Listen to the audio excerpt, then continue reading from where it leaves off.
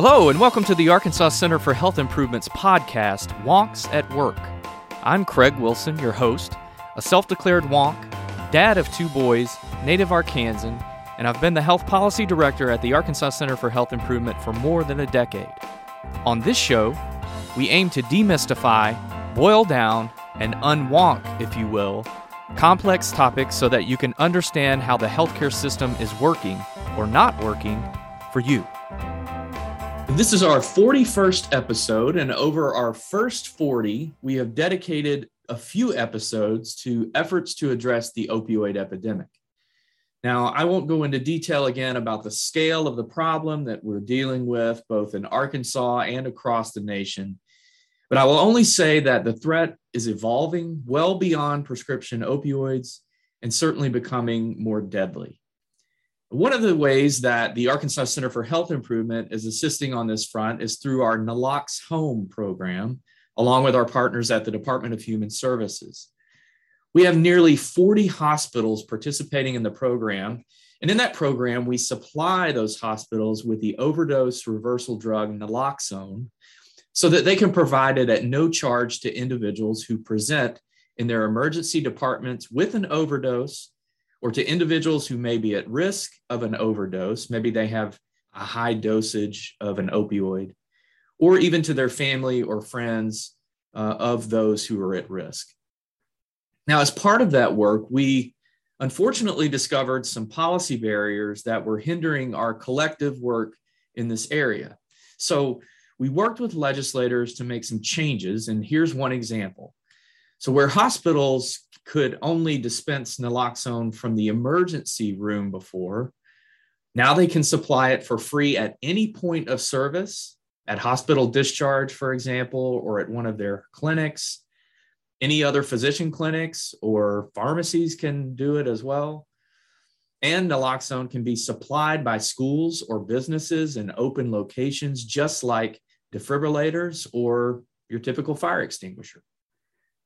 Now, the work is not done on education and awareness and prevention, on harm reduction, on treatment, or on recovery support.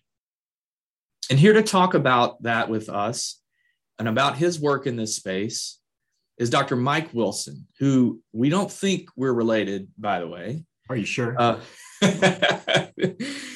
He's an associate professor of emergency medicine at the University of Arkansas for Medical Sciences, or UAMS. And he's working on a complementary program to the NaloxHome program that we are running to help patients with opioid use disorders. He's also the chair of the Coalition on Psychiatric Emergencies and the director of the UAMS Department of Emergency Medicine Behavioral Emergencies Research. Thanks, Dr. Wilson, apparently unrelated, for adding a new title as podcast guest. And welcome to our show. I am honored to be here. Thank you for having me.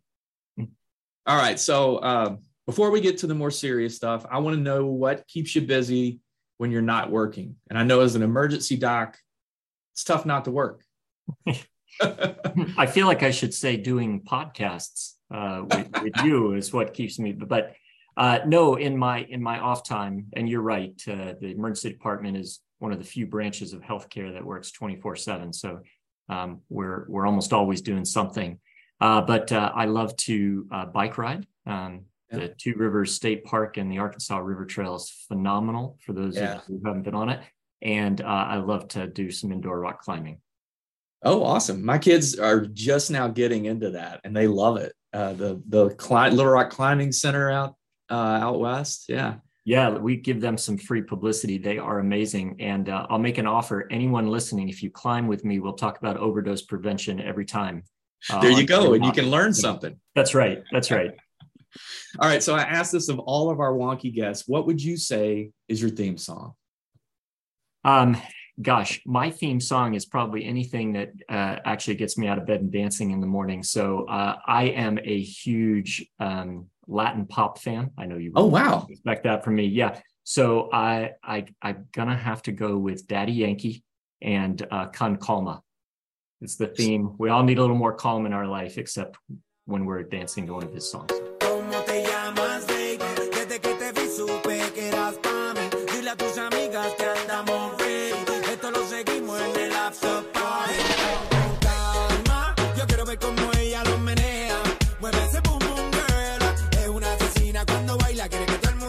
That's all. You know what? You just expanded my horizons, because that's on our 41st episode. That's the first one I've heard that I have no clue who that is. Stick around to after, Craig. I'll show you the video. All right. So if you would tell us a little bit about what got you into this work. Okay, I'll tell you the answer that everyone that I give when everyone asks this question. And by work, I assume you mean this research, or do you mean work that it can mean emergency medicine? It can be the opioid work in particular. Have that. I'll tell you two stories then. All right. So, and this is absolutely true. I wrote this in my personal statement for my medical school application. When I was just in college, just about to graduate, I was working on Capitol Hill for a congressman who just retired, actually in January.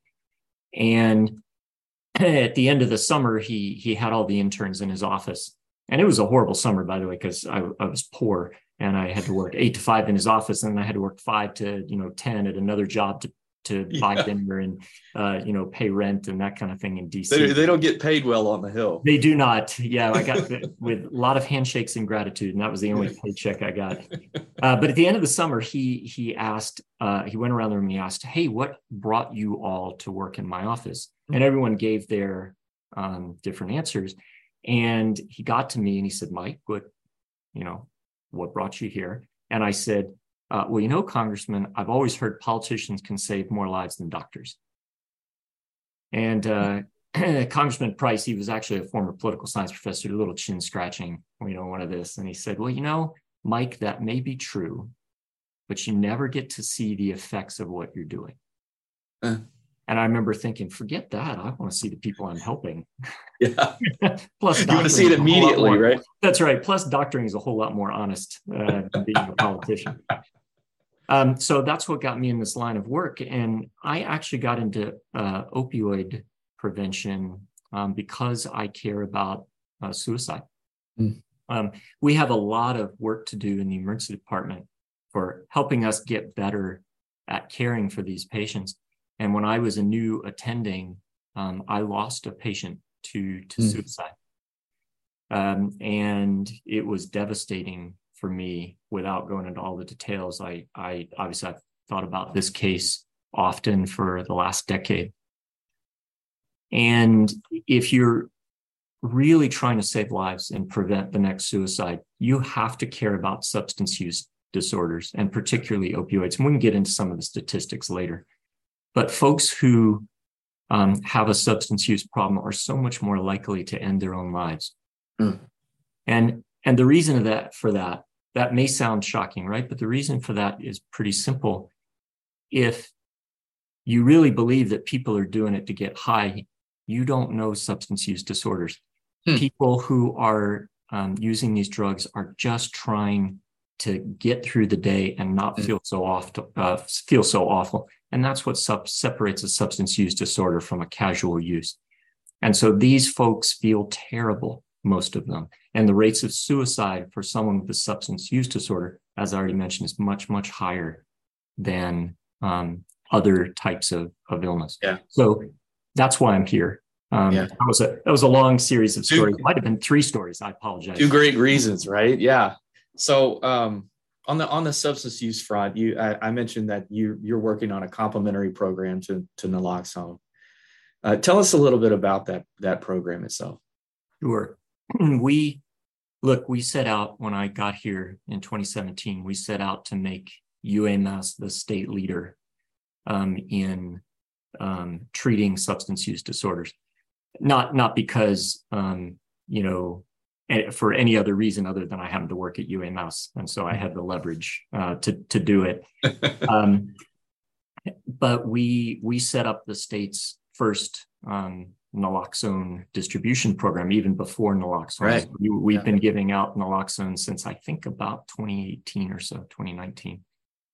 We set up the first treatment program. So if you come into the UAMS emergency department now in 2023, and you have an opioid use disorder and you say, "You know what, I want help," then you can either stay in our observation unit overnight and we will induce you on buprenorphine, the life-saving medication that treats opioid use disorder, or we'll send you home with it and link you into the Center for Addiction Services Treatment clinic at the University of Arkansas.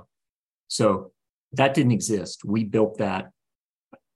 I don't want to shock you. We had to go through a lot of committees to do that. Sure. So it was a fair amount of work, a fair amount of convincing people that this was a problem and that this was the solution, but we did it. And today, if you come in, we will treat your opioid use disorder that day, or we'll send you home, thanks to you and ACHI, we'll send you home with life-saving Narcan. Yeah. And that's one of the things that I think we've seen as a barrier across the state is that connection with treatment at that point where they need it the most and maybe are the most open to it. There's an old saying that sometimes you have to fall just far enough so that you can see the light above you. That may be true with the opioid epidemic. Yeah. But we're here. We're here to help. And I want people listening to this podcast to know that we are trying to make tomorrow a better day. Yeah. And so you've been in this space and you've seen it kind of evolve over time. How, in your opinion, has it really evolved? And are we facing more of a threat or less of a threat? Yeah. So you asked what I love about you, Craig, you asked an apparently simple question that we could probably spend the rest of the podcast talking about. So, of course, over time, it's evolved into things that are a lot more dangerous and also evolved into things that give me a lot of hope for the future. Let's talk about some of the worrying stuff. The latest data we have, and I know you've talked about it on this podcast, but it's worth repeating. Absolutely. The latest data we have in the United States showed that almost 107,000 Americans died by overdose in 2021. And I just want to let that number sink in for a minute. 107,000 is more Americans than died in Vietnam, died in the Persian Gulf War, and died in any other military conflict that you can add together over the last 50 years combined. We lost more Americans in 1 year than all of that. This is a 5-alarm fire. We have to be talking about this. We have to, and not just the treatment of it, but how can we educate folks? How can we learn more about the science behind addiction to not only treat people who have a substance use disorder, but prevent those who don't from getting one? And so this is a huge problem. So that's the concerning way this has evolved over time. Okay. But I've also seen a lot of really hopeful things that have evolved over time. Yeah. The biggest one is your program. We didn't have your program when I arrived here in Arkansas in 2017. We didn't have ACHI going around the state of Arkansas saying, this is an important problem, and we're going to give you the medication and the resources to educate your patients. Yeah. People are talking about this now, and I think it's a hopeful thing. I think that's very good. That leads into my next question, which I think is a hard question. Maybe not for you, but theoretically. Some people are impacted by this directly. I think a lot more people are impacted by it directly than, your historical drug challenges. But sometimes you run into people who say that doesn't matter to me. Those are people who are addicted, and that's just their problem. And my question is, why should efforts to address this problem matter to everyone, regardless of direct impact? Yeah, that's another one of those great questions that seems simple to ask and difficult to answer. But you know what? I'll do my best. So I get the same pushback. Dr. Wilson, why are you trying to help these people? Addiction is a choice. And we can debate, if you want, the science behind addiction. But what we know about addiction right now is that it is a combination of risk factors and brain changes that make it difficult for people to put down the substance. You'll hear people who have recovered from addiction, you'll hear them say things like, I lost my mind. I couldn't be reasoned with. I had to do whatever I could. By the way, this idea that there's some combination of what the individual does and perhaps even a little genetic susceptibility and perhaps environmental factors as well. It's no different than diabetes. We know that diabetes type 2, by the way, one of the biggest risk factors is being overweight. So the biggest reason people should care, if you haven't already been directly impacted, is that we know we can treat this disease like we do diabetes. And if you're going to give up on someone with a substance use disorder because the first couple of times they find it hard to stop using, then you kind of also logically have to give up on the person with diabetes who can't seem to get their weight under control or take their medication.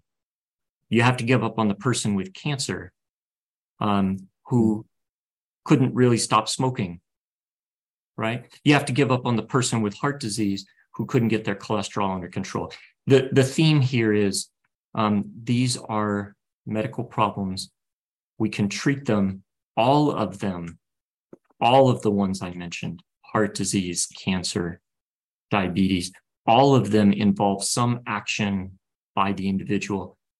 Substance use disorders are no different. Yeah. So you mentioned buprenorphine, we can treat it, right? That's one of the things that's working, maybe not as broadly distributed as we would hope, right? But my question is, what is working and what are we just not getting right? Yeah, so the field of addiction science has made just leaps and bounds over the last 10, 20 years. And the things that we're getting right are all the things you just mentioned. ACHI is now sponsoring on the NaloxHome program. That's huge. And I know we're not here to talk about what an amazing organization ACHI is, but you know what? ACHI is an amazing organization, and they're pushing and they're pushing. I'll take it. Yeah. Well, well, and you guys are distributing, as you mentioned in the introduction, free naloxone to over 40 hospitals in the state. Those are 40 hospitals that now have programs to help people who come in who either had an overdose, might be at risk of an overdose, or might know somebody who might overdose. That's huge. We now have buprenorphine, and literally until January, it required special training for physicians on top of their DEA license. That's now all been removed. We are talking finally about how we can get people into treatment and the importance of doing that. So all of these things are cause for hope, and they're things that we're getting right. So I definitely don't want to leave a gloom and doom message here. That's good. What else can we be doing that we're just not? I used that metaphor of sometimes falling far enough that you can see the light above you. And that was an intentional metaphor because I think we really need to bring addiction out of the dark. Addiction thrives in the dark. Look, if being stigmatizing or making substance use disorder stigmatizing would have worked, then AA would have solved the problem of alcohol use disorder 50 years ago. Yeah. And don't get me wrong, AA is an amazing organization. They've helped lots of people, but they do that by bringing people into the light, by helping people, holding them accountable. And we need to do that with other substance use disorders as well. Yeah. And that's where our next challenges are. Bringing this into the light, I think that's a great metaphor. And through our work and your work and everybody else's work, kind of normalizing the treatment of this, although there are some who are still a little hesitant, right? So what would you tell those clinicians who are still hesitant to offer treatment? So the clinicians or the general public who might still be hesitant. Look, I get it when someone on the street says, "Hey, Dr. Wilson, what you are doing, aren't you just helping people go out and use again? You give them a vial of Narcan, you save their life, and they're just going to go out and use again." And to those folks, I would say, no, I'm giving them a second chance to get into treatment. If they use fentanyl and they die at home without anyone giving them Narcan, I can't fix that. No one can. But we can give them an extra opportunity for treatment. Your question wasn't about the person on the street. Your question was about, what do I say to the clinicians? Yeah. And to that, it's a different argument. If there's a doctor listening to this who doesn't want to treat people with a treatable disorder, I think they need to ask why they're in medicine. I'll let that just resonate. Sure. I gave a little pause of silence just to let that sit. It was nice. I'm hoping that post-production they can put in some somber music or something. You're right. Right. So this is not the first time we've had an opioid challenge in our nation, and it won't be the last time likely that we'll have an opioid challenge or any other drug challenge, right? So what can we learn from this go round in this epidemic that can prepare us for whatever the next drug of choice is? Well, we know what that is, and that's most likely to be xylazine, which is making a huge inroads into many other states.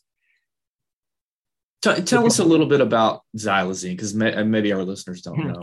Sure. It's a new drug of choice. It's a very potent sort of veterinary that came over from veterinary medicine, and that we don't always have good reversal agents for, right? And I'll just say, in answer to the question, what can we do to prepare if it is xylazine, if it's not xylazine? The answer is the same. And that is, to all the parents out there, this is the time to sit down with your kids and explain very clearly what your values are, not shying away from a topic. You're not going to put the idea in their head. Nobody who I've met who's recovered from a substance use disorder said, I never really thought about it till my parents have frank talk with me, right? Nobody has said that. So parents, now's the time to talk to your children about your values, about the dangers of substances, and model those behaviors for your kids. Yeah. As a parent of a 10 and a 7-year-old, both boys, I take that to heart. So my final question of you is, if there were one piece of advice that you would give to someone wanting to get involved in this line of work, what would that be? That's a great question. There are so many community groups that you can get involved in. But even if you're not the type of person to undergo further training and get involved in the community, the most important thing you can do is be that person, so that when someone has reached that rock bottom and they realize they need help, that you can be the person that they come to. That you can talk with them openly and honestly without shaming them, and trying to get them into treatment. Meth, I know we're not talking about meth, but it had to come up at some point in this conversation. Sure. Meth, until a couple of years ago, was the leading cause of drug overdose death in Arkansas. It's now been replaced by fentanyl. And when people talk to me about an individual who uses meth, it's often in very terrible terms, like, I can't believe this person would do that there, that they would use this drug. And I always flip the question around of, if the person who is using meth knows that meth is bad for them and knows that everyone else around them doesn't approve, why are they still using it? And that goes to those long-lasting brain changes that we talked about earlier. I've never met someone who has a serious meth use disorder or a severe meth use disorder that we would say, who says, yeah, I don't care what the critics are saying. I'm doing this for my health. I feel so much better afterwards. No, they know that you don't approve. They know it's bad for them, but they can't stop. Yeah. So the most important thing that someone listening to this podcast can do is to reach out and be a friend to someone with a substance use disorder. And just like with cancer or with diabetes or with heart disease, there's going to be ups and downs. Mm-hmm. It's a long-term illness. It's not a short-term fix. And being that person, being that friend by their side, it's going to be a great thing over perhaps months to years. Yeah. That's great advice, Dr. Wilson. I really appreciate you sharing your expertise on our 41st episode. And maybe we can have you back sometime in the future when you've got something else that you're getting your hands dirty in. Well, there's always something that comes through the emergency room, right? That's something new. That's right. I should reassure the listeners of the podcast. I always do wash my hands before I touch the device. That's great. So don't worry. Even if my hands are dirty, the Narcan is clean. So that's great. Well, thank you so much. I've enjoyed it. Thank you so much. Thank you for listening to Wonks at Work. You can listen to our bi-weekly podcast on our website, ACHI.net. A special thanks to the Bobby L. Roberts Library of Arkansas History and Art, which is a part of the Central Arkansas Library System, for allowing us to use their studio to record. If you have any topics you would like for us to consider, please email us at achi@achi.net. As a reminder, the views, information, and opinions expressed by our podcast guests are solely those of the guests and do not necessarily represent those of the Arkansas Center for Health Improvement. The primary purpose of this podcast is to educate and inform. The podcast does not constitute medical, legal, or other professional advice or services. We hope you've enjoyed our latest episode, and again, thanks for listening.